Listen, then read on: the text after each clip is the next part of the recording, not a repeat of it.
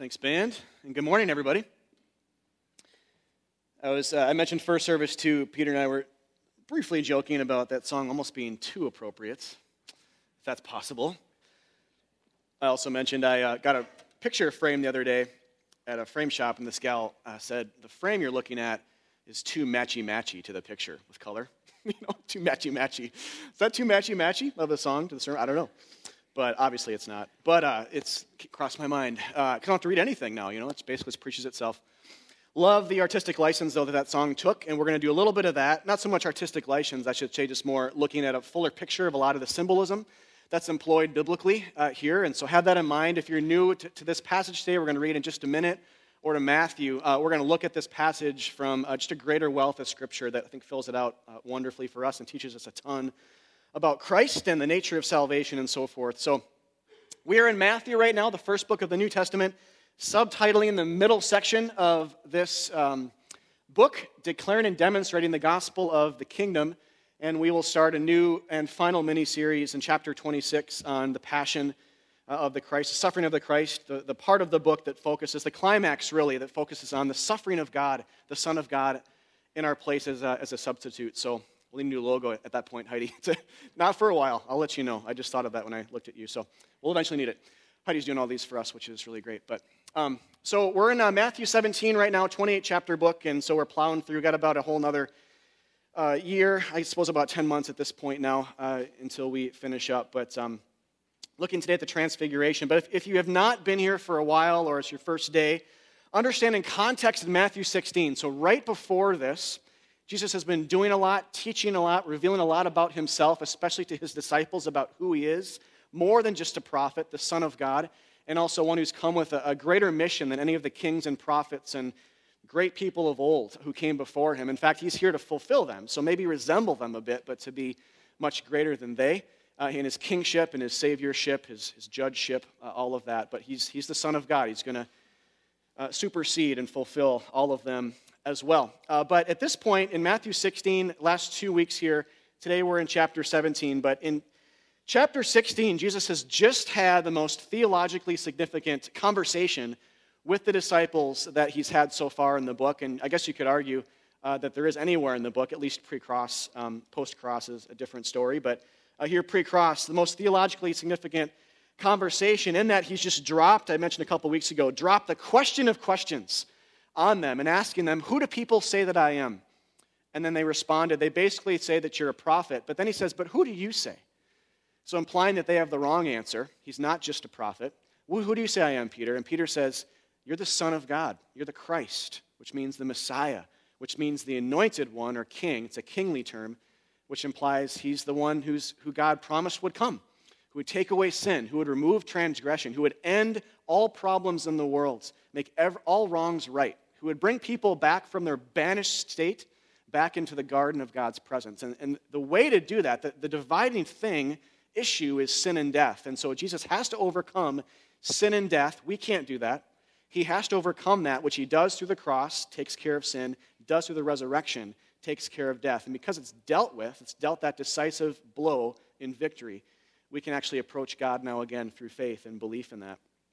So that was the question he asked. And that's the first time Jesus has gotten this clear. So the movement, the hinge point that chapter 16 serves and the whole narrative, the whole gospel, is clarity.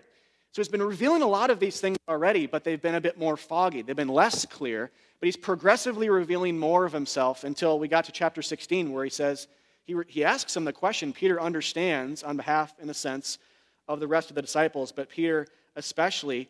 And then Jesus proceeds to say, yes, I am the Son of God. Yes, I am the Christ. But here's what that means. I have to suffer.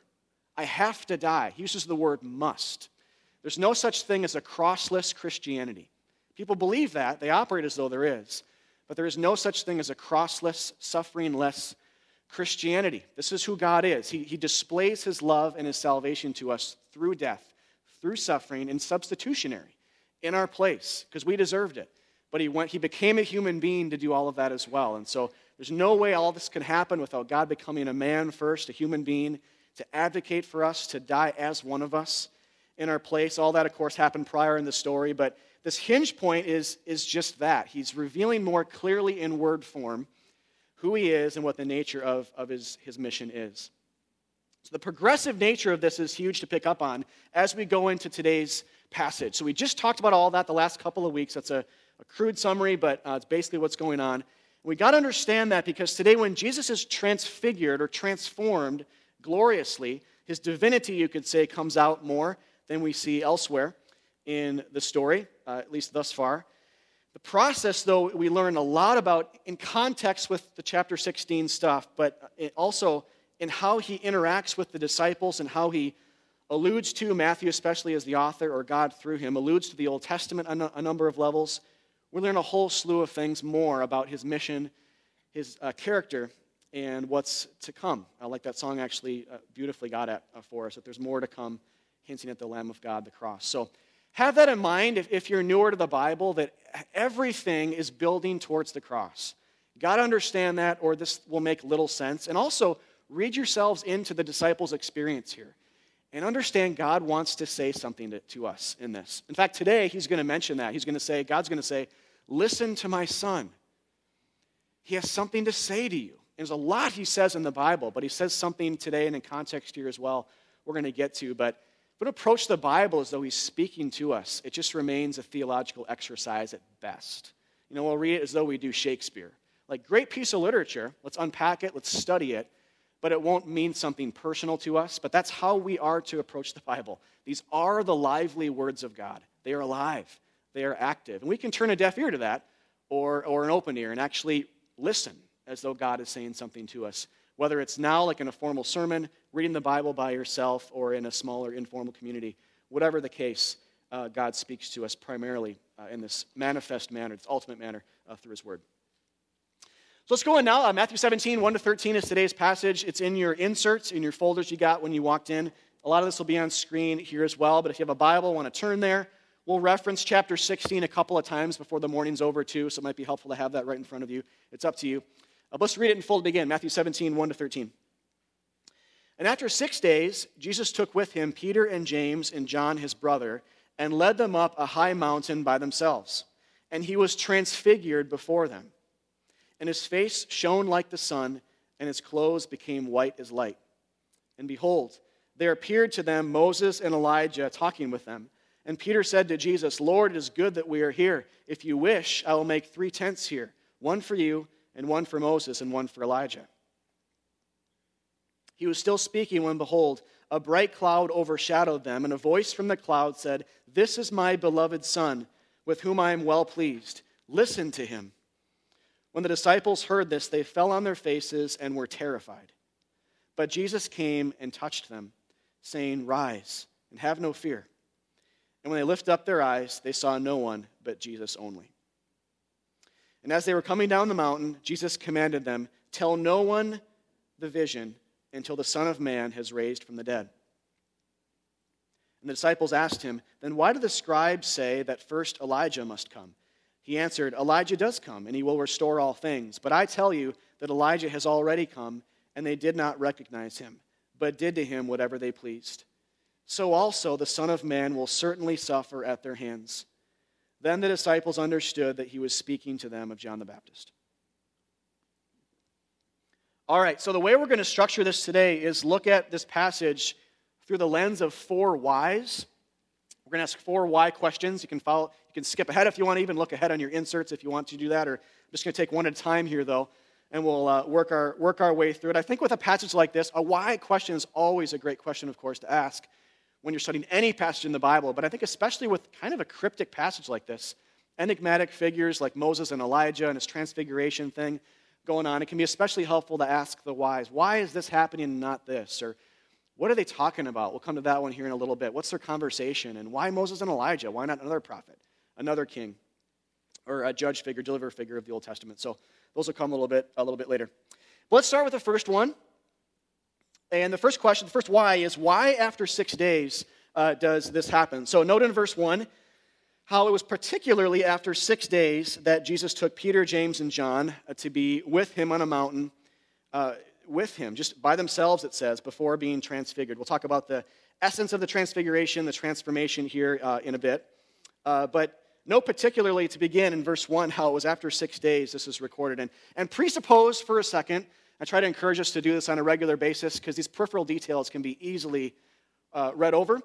And as just history, just a peripheral detail, not something more significant than that. So I try to encourage us to do this. We do as a culture here, I should say, more so than that. But presuppose that it's more than history, it's more than in detail, but presuppose it occurs theologically as well, and is recorded here for a theological purpose, and as though God wrote it. Not just Matthew, not just a man recording history, but God wrote it with a divine intent, a spiritual intent to communicate something about himself and about greater theology. Because it is an interesting phrase, right? I mean, on one level, when you read that, you might think, well, does it matter at all? That who cares if it was 6 days later, or why not 5 days? Or why not 7 or 8? Why 6 days, and why take the time to write this down and make it part of the storyline? Or does it have deeper significance? And when we presuppose that it does have deeper significance, then the question becomes, what's significant about 6 days biblically? How does God reveal himself as a 6-day type God elsewhere in the Scriptures? And this is where the Bible helps interpret itself. Great interpretational paradigm aside here, just to take for 1 second. If you're new to the Bible, use the Bible to read itself. There's nothing outside of it, not you, not another scholar, not a great commentary even, that can give you the best insight to it. The Bible itself is the top of the pyramid, and it helps you understand it and interpret it. So when we ask that question, what does the Bible say elsewhere about 6 days, and how does that inform our reading here? What's the answer? What's significant about 6 days biblically? Creation, exactly, right? And there's other things too that we're not going to mention today, but I think the most significant one, that most obvious anyway, is the first time it comes up, which is the first chapter of the first book of the Bible. God works 6 days to make everything out of nothing, and then the seventh day it says he rested, which becomes this first ultimate Sabbath or day of rest. We're not going to talk a lot about these themes here today because it's not the main thing going on, but I think still an important aside to take here because Matthew goes here. It's one thing if Matthew doesn't go here thematically, but the Bible does elsewhere, and Matthew himself talks about Sabbath and creation before this as well, as it pertains to Jesus Christ. So if you've been following Matthew so far, you know that Jesus has been at pains to show how he is the true rest that God gives people. He actually is the Sabbath. He mentioned earlier, he breaks the Sabbath law because he's over it. He does not keep it in a law-based sense, and God commanded Israel to do that. So work 6 days. Do not work on the seventh day. It's commanded that you rest out of reflection on the fact of how God created the world. It all flows from that Genesis 1 account of creation. But in any case, there are other purposes for it as well. In any case, Jesus has been at pains to show how he is now absorbing this Sabbath command. He is the ultimate rest that God gives. So it's not a law anymore. It's a person. Matthew 11, he says, if you believe in me and cast your cares upon me, I will give you rest for your souls. Which the Sabbath command in the Old Testament could never give rest for souls, just for bodies. I mean, Christ is taking the Sabbath idea to a new level. When he dies for our sins, one of the things the Bible says about that when we believe is that we get spiritual rest. Creation ideas here too, but the point is there's a whisper of this. Not an obvious, glaring thing. We get that elsewhere in the Bible very clearly, but here there's a whisper of Sabbath, rest, new creation. All these things the Old Testament actually promises are going to come anew and be even greater than their best days in the Old Testament. But here, Sabbath, again, not a law anymore. It's a person who invites us into his rest and his work for us on the cross. And I want to kind of bookend today with that. So I'm starting with that, and I want to keep that in mind just almost as it is, as a helpful aside to interpreting these types of seemingly peripheral details in Matthew. But we're going to come back to that too and give a final bookend to how it's clear that Jesus works. Actually, it'll be through and through. Never mind. But kind of a bookend of how Jesus works, we don't. He invites us into his rest on the cross, which is distinctly and uniquely Christian, by the way. No other worldview or religion offers rest at this level. It's very work-heavy. It's very on the person, on the worshiper, on the religious individual to approach God and climb the ladder on his or her own. We'll come back to that.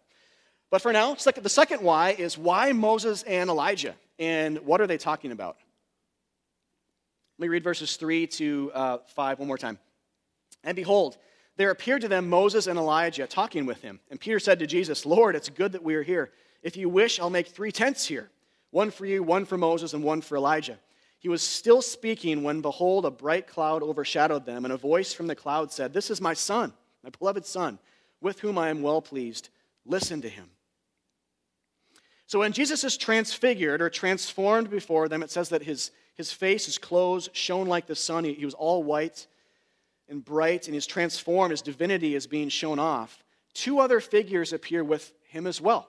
So it doesn't just happen, but two individuals appear. Moses and Elijah, who are Old Testament figures, and they talk with Jesus. It's really cool on one level that this occurs at all, and it's helpful, of course, that the Bible records this, because we don't know exactly how the disciples knew that it was Moses and Elijah, because how do they know what they look like? There's no Facebook back then, or pictures of any kind, so sketches even. They would have no idea. So we don't know if Jesus told them this or what happened, but we do know it was these two individuals and not others that appeared with Jesus. And that's the first thing. There's two things going on here with this. The first is why Moses and Elijah, and what are they talking about is the second thing. So first is just to look at these two individuals and what they symbolize in the Bible. So first is, it's not someone else from the Old Testament, a deliverer figure, a prophet, but it's actually Moses and Elijah spiritually appearing with Jesus in glory. If you don't know who they are, Moses was, you could say, the great deliverer in the Old Testament, the one through whom God called him to do this, but through whom God is working power to help release Israel from physical slavery in Egypt, the story of which is told in the book of Exodus in the Old Testament, second book of the Bible. And Exodus just means to deliver up out of, to come up out of something, to be released, in this case, slavery. So Moses enacted this Exodus with the power of God, of course, working through him, and his brother Aaron as well. He also wrote the first 5 books of the Old Testament, which later became known as the Law or the Pentateuch. Elijah was a significant prophet figure in the latter parts of the Old Testament. So together then, and the Bible does this a lot, it looks at people and it sees them as, even though it acknowledges they live, they're actually historical people, and there's other things we can learn about them in the Bible, it sees them a lot of times as representative or symbolic of something. And that's happening here too as well. Moses represents the law, the Pentateuch, or one part of the Scriptures. Elijah, the latter part. A lot of times you actually see this phrase in the Bible itself, and Jesus referred to it earlier in Matthew. The whole Old Testament could be summarized as the law and the prophets. So Moses and Elijah, representing the law and the prophets, the whole Old Testament, are here, talking with Jesus, which then helps us understand that what we're seeing, among other things, is a physical image of the law and the prophets interacting with Jesus, having some continuity there, but then giving way to Jesus Christ and disappearing. It's really important to understand that Jesus remains alone. When the disciples are fearful, fall prostrate, are trembling in fear, they look up, they only see Jesus after the miracle of transfiguration, and this glorious appearance of these two Old Testament saints wanes and disappears. It's only Jesus there remaining, not all 3 of them. Or that God didn't say, "Behold my 3 sons. Listen to all of them, but listen to Jesus. Listen to my son, my beloved son. I've sent him. He has something to say to you. Listen to him."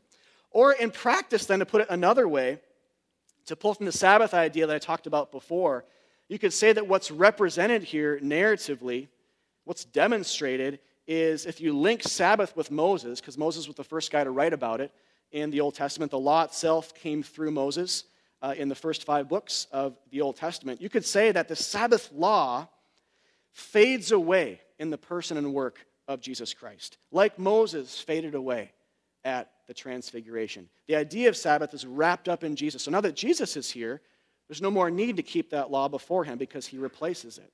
He's the new one, the better one, the greater one. It's all pointed to him and meant to point to him in the first place.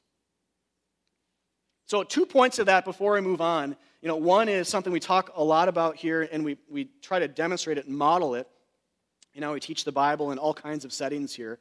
But the one has interpretational significance. And if you're newer to the Scriptures, you can say this, but you can also just get a sense for it in narrative. That's why I love this. You get basically how to read the Bible in more of a story rather than a neat 10-point list, which both are great.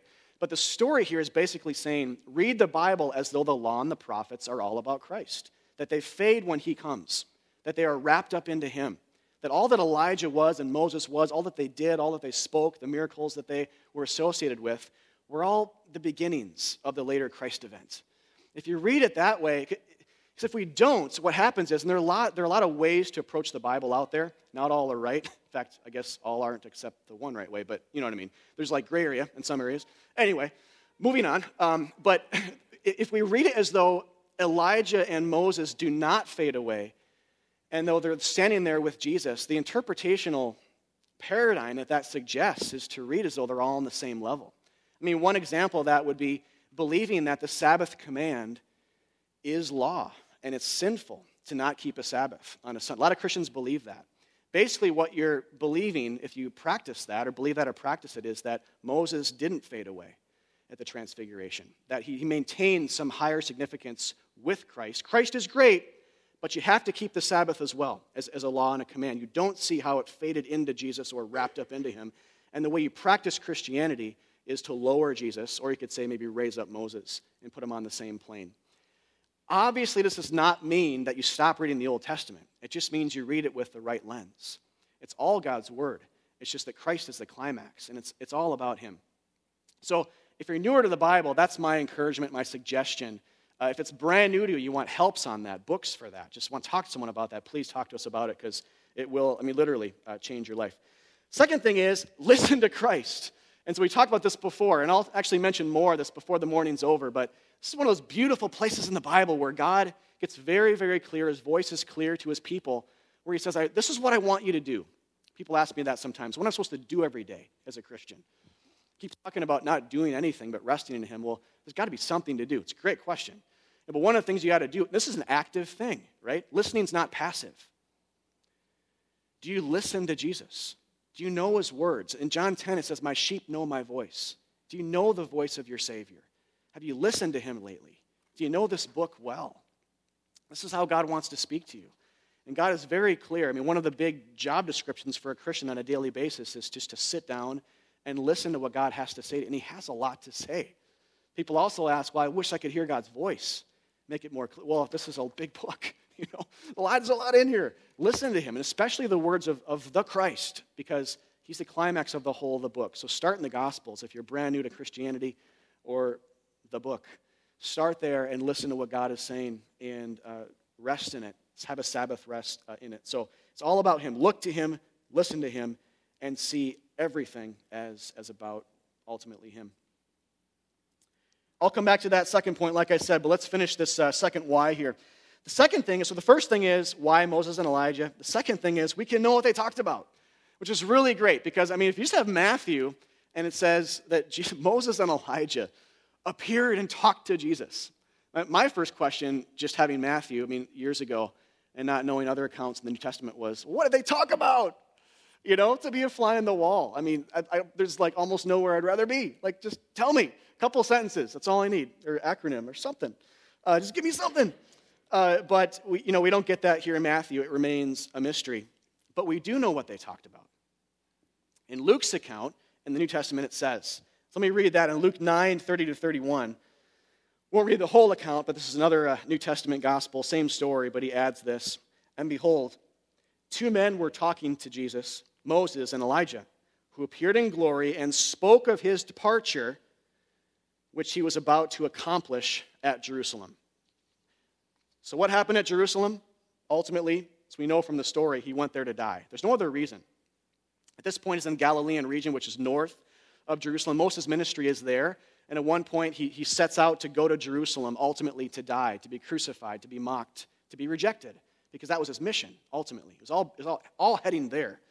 And so we know that they talked about that because of the mention of Jerusalem. But what's really helpful here is to unpack linguistically this word departure. So if you have a Bible and you have a footnote there for what that word means, the ESV has a footnote there that translates from the literal Greek. We translate departure because it means that, to come up out of something. We talked about that, or leaving something. But the literal, the Greek word there that's translated departure, and if you don't have a footnote, write it in. It's super important, or highlight it or something.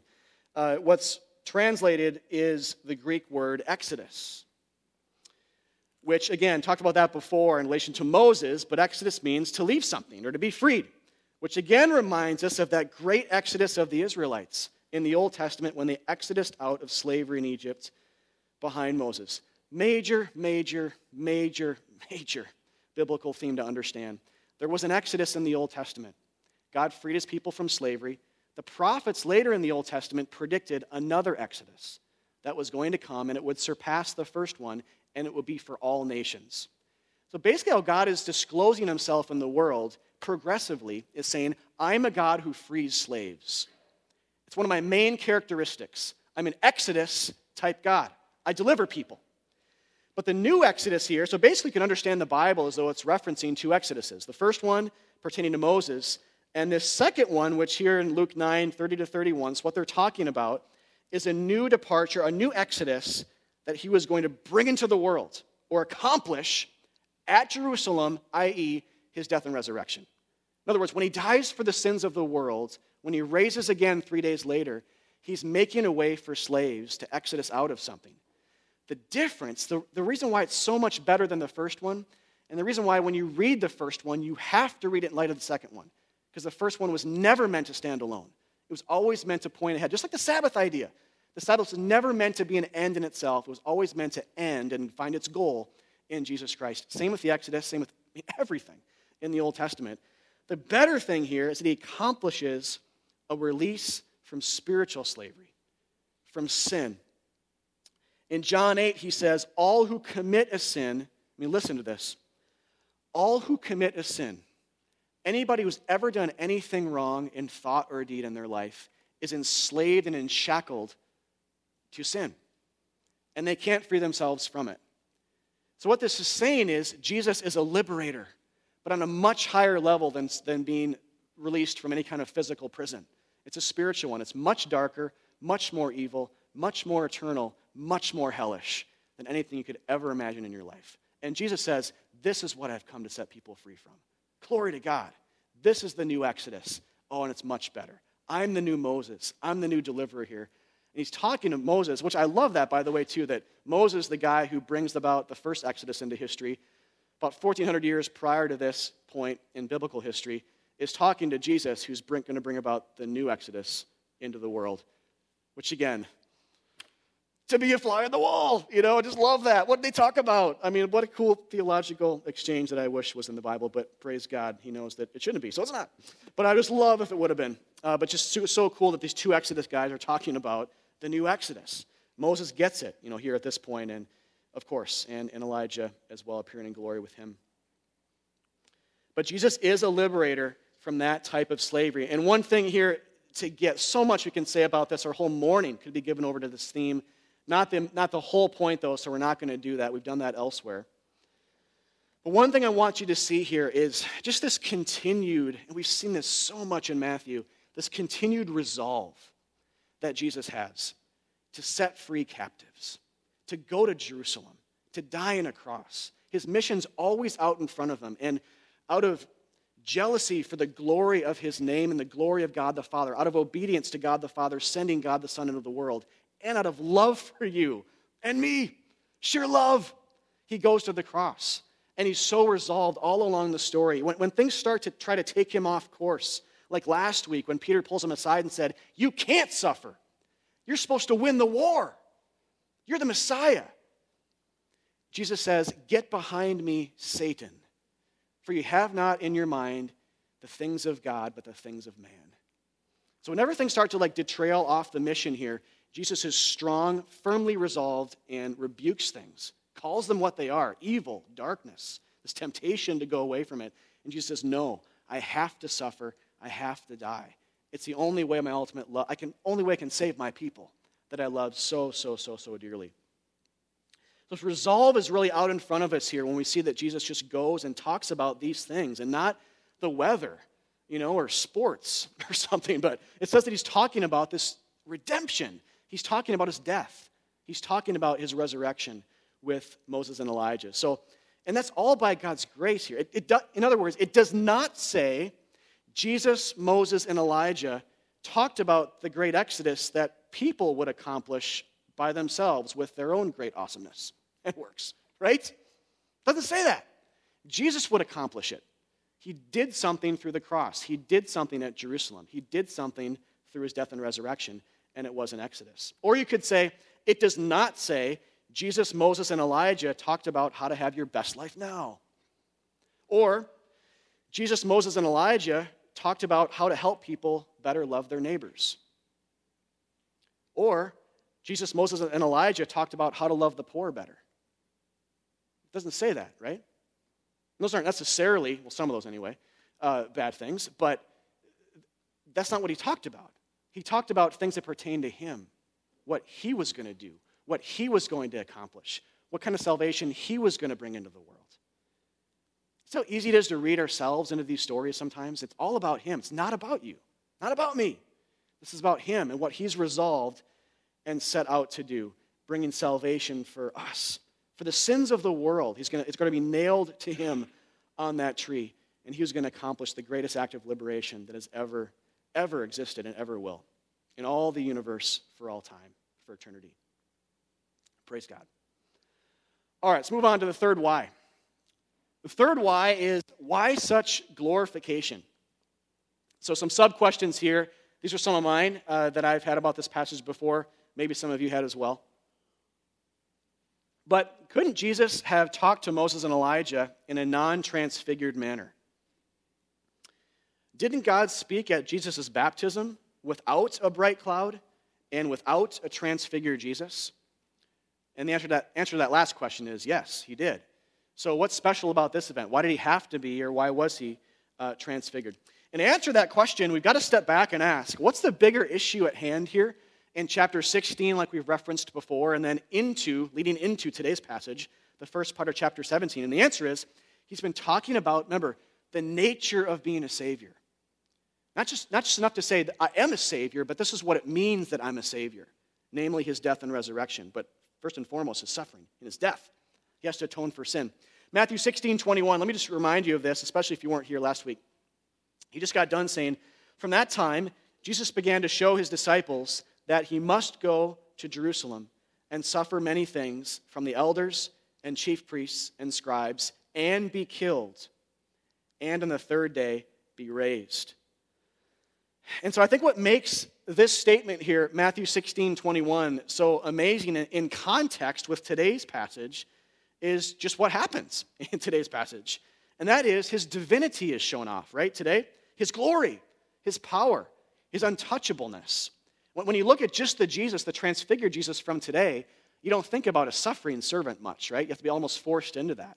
You don't consider a Messiah who could be nailed to a cross. I mean, you're seeing God before you, transfigured. These descriptive things about his face being, this whiteness and his face being like the sun, are words given to God the Father elsewhere in the Bible. We're seeing God before us. So I think what's significant here is it's almost like this passage, linked with last week's passage, is giving us a glimpse of suffering to glory, of death to resurrection, right? Because you just got done talking about, I have to die.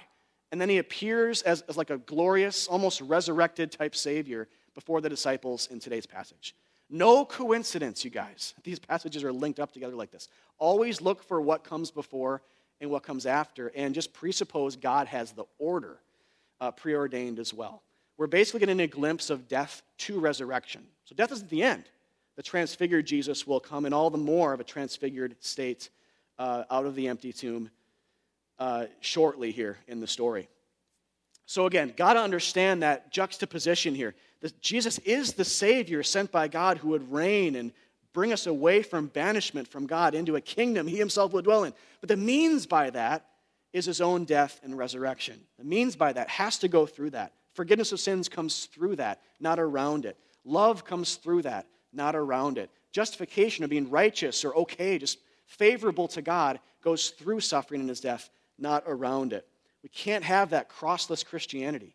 Jesus knows that. It doesn't leave it open to us to actually read the Bible faithfully and conclude that there is a way for God to forgive or deal with sin apart from this. There just wasn't. He has to do this. Understand that he is, with that said, the transfigured, glorious divine Savior who took on a very non-transfigured existence for you. That's what I think we should do is reading backwards here. This is what he is. This is who God is. He's a glorious, transfigured, shining like the sun, divine Savior who took on a less than that for you. He became not transfigured. And more than that, he became striped and bruised and mocked and spit on and beaten and nailed to a bloody cross among criminals to die as one of us on a tree. Gotta have both, or you lose all of Christianity with it. He's God, not just a prophet or a good guy. He's the transfigured God, Jesus, the Son of God, who's lowering himself to die at Jerusalem for the sins of the world. And that's what we're getting here. So when we think about that, when he's mistreated, abused, whipped, crucified, tortured, bearing our sins, dying a death we deserve, we're also knowing that 3 days later, he's going to rise again. He's saying, basically, at your sentencing, with an eternal mountain of evidence stacked against you, he's saying, I'll take the blow. I'll take the sentence for him or her. That's the great act of God substituting himself for you. And he's done that for all of you today. Whether or not you're a Christian, he's made that possible. He's just held it out there and said, this is my love for you. Everything that's against you, I'm going to absorb and take it upon myself. Believe, rest in me, and be saved. And listen to that, by the way, as well. When God says, listen to him, listen to my son, he's saying, listen to things like this. The Son of Man must die on a cross. Don't read over that. This is what God wants us to know. It has to happen. There's no other way to be saved. And if he loves us, then of course he's going to say, listen, I love you. I want you to be saved. And to know that, to be saved, you have to listen to my son. Listen to him say he has to go to Jerusalem. He has to die on a cross among criminals. He has to be treated as guilty even though he's innocent. He has to be your substitute.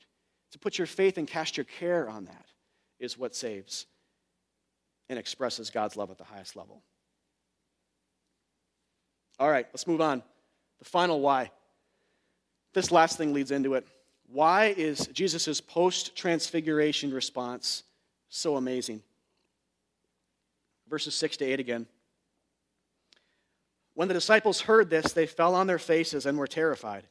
But Jesus came and touched them, saying, "Rise, have no fear." And when they lifted their eyes up, they saw no one but Jesus only.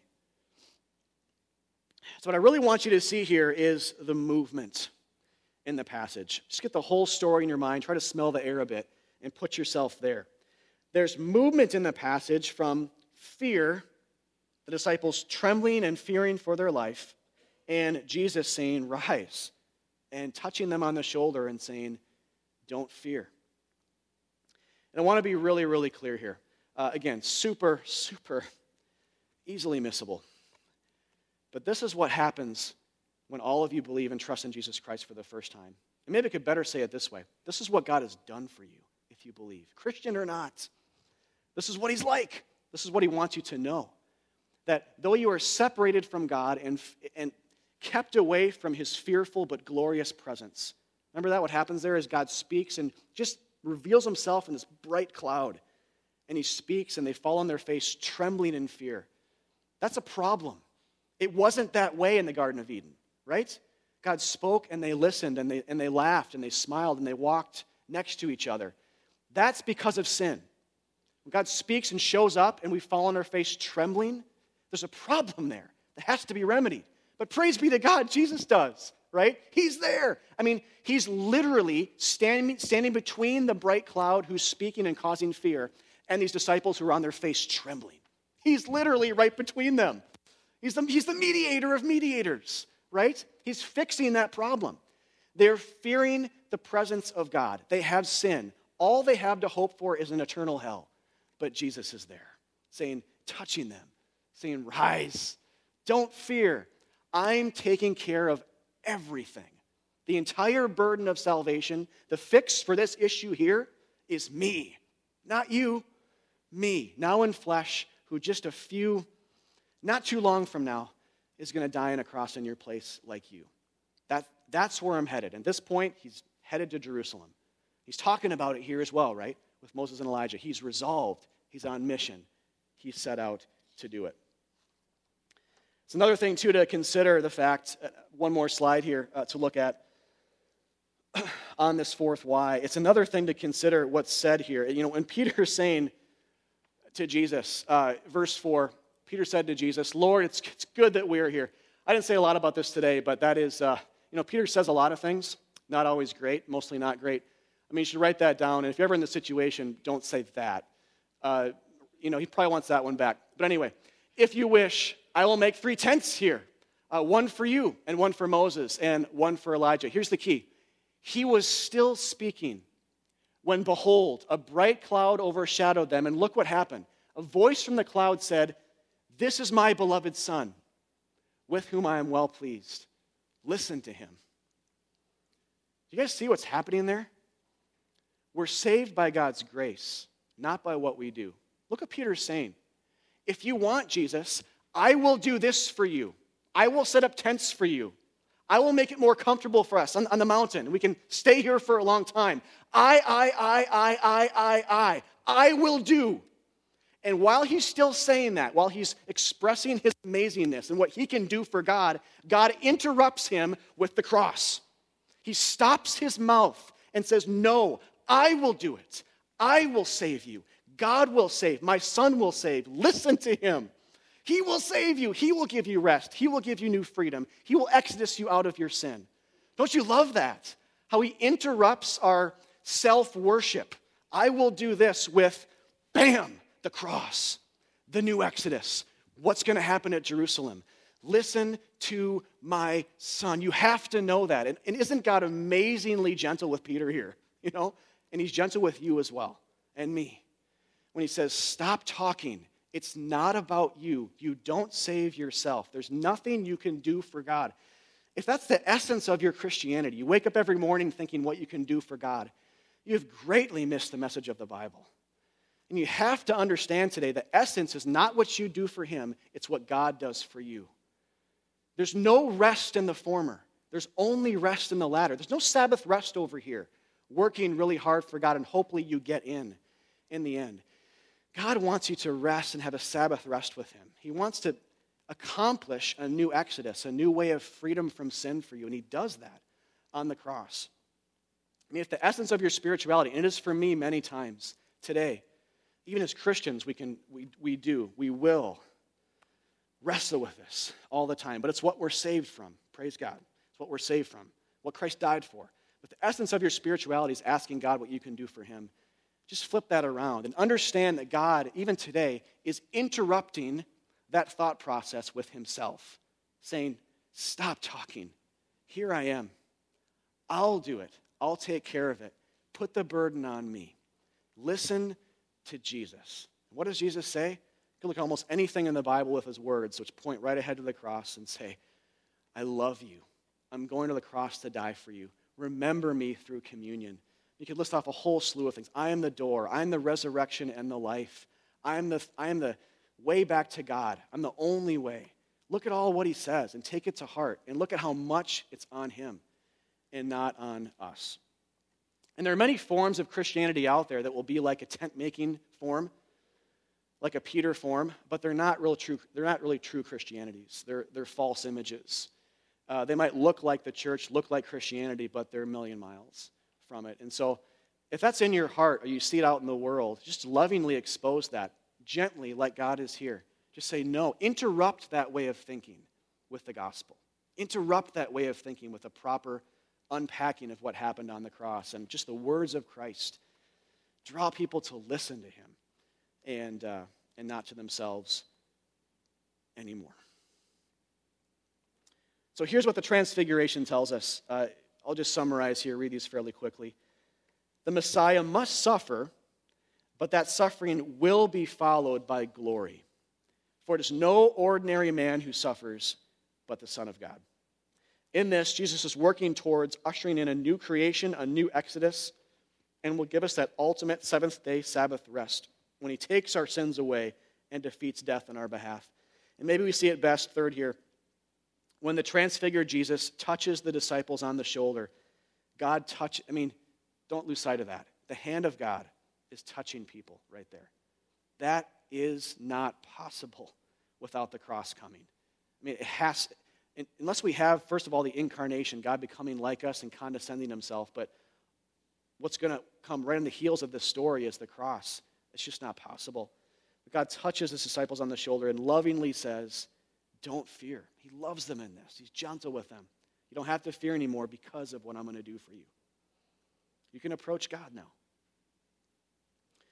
So the point to this passage is not to try really hard to not say something inappropriate and stupid like Peter. The point is Jesus, through and through Jesus. A relentless gospel of grace, rest, new life, power, new exodus, new Sabbath, all of that. It's all about him and what he's bringing into the world. And actually the point is, in spite of our Peter-like silliness and constant, like he's saying, I'll make these tents for you, I'll do this for you, God, our constant attempts to self-justify, to be religious, to work towards making God happy. In spite of all that, Jesus interrupts it with himself and says, I'm going to die for that. Because that's idolatry. That's self-worship. That's putting yourself above me. That's basically saying you're able, as a sinner, to get back to me. That's the core of sin. It's why Jesus so frequently rebukes religion. Good people, religious good people in the Gospels. It is the antithesis of what he's coming to do. Because it says, I'm okay, or I'm good enough at least to get back to you. But Christ interrupts this. And all of us have done this. Actually, as we sit here, as I stand here, it's like there's part of us that are just disbelieving still and are operating this way. But so in spite of all that, our constant attempts to self-justify and save ourselves and look good before people, stop the charade. It's not about you. Just stop it. Rest at the feet of Christ. This is an invitation for us today. Listen to the Son. Don't listen to the law, to yourself, to morality, to another God. Listen to Jesus ultimately. If you want to be saved, you want to approach the cloud of light again and be with God forever, the only way to go is through the de-transfigured Christ who bled for us. Glory to God. Let's pray. God, thank you for today and the gospel of Matthew 17, which tells us in one way very cryptically, another way very clearly, that we cannot self-save, not self-justify. We cannot approach you on our terms. You approach us on yours. Thank you that you were resolved to talk with Moses and Elijah, Jesus, about what you were going to do, what you were going to accomplish at Jerusalem for us. Not about what you hoped we would figure out on our own. Not about what you hoped we would get a little bit better at in our working out our religiosity or morality, a dead world. But God, no, you were talking about your mission and what you were going to do for us. God, it's very, very, very humbling, but such good news. God, forgive us for being like Peter and constantly saying before you, in some fashion, saying or living as though it's kind of true, that we want to make tents for you to live in. God, you have come down to us and in Christ tented among us and dwelt among us on your dime, on your watch, on your terms. God, so I pray that we would rest in that, have a Sabbath rest in that today, have a new Exodus-type freedom in that today, have a newly created spirit in that today, and just see how all the law and the prophets were about you. It's all been wrapped up in you, that we would listen to you now, ultimately. It's all been made a beeline to the Christ, and at this point in the story, still looking ahead to the cross. That's where all things are fulfilled. All things are made new. All things are saved. Praise God. In Christ's name, amen.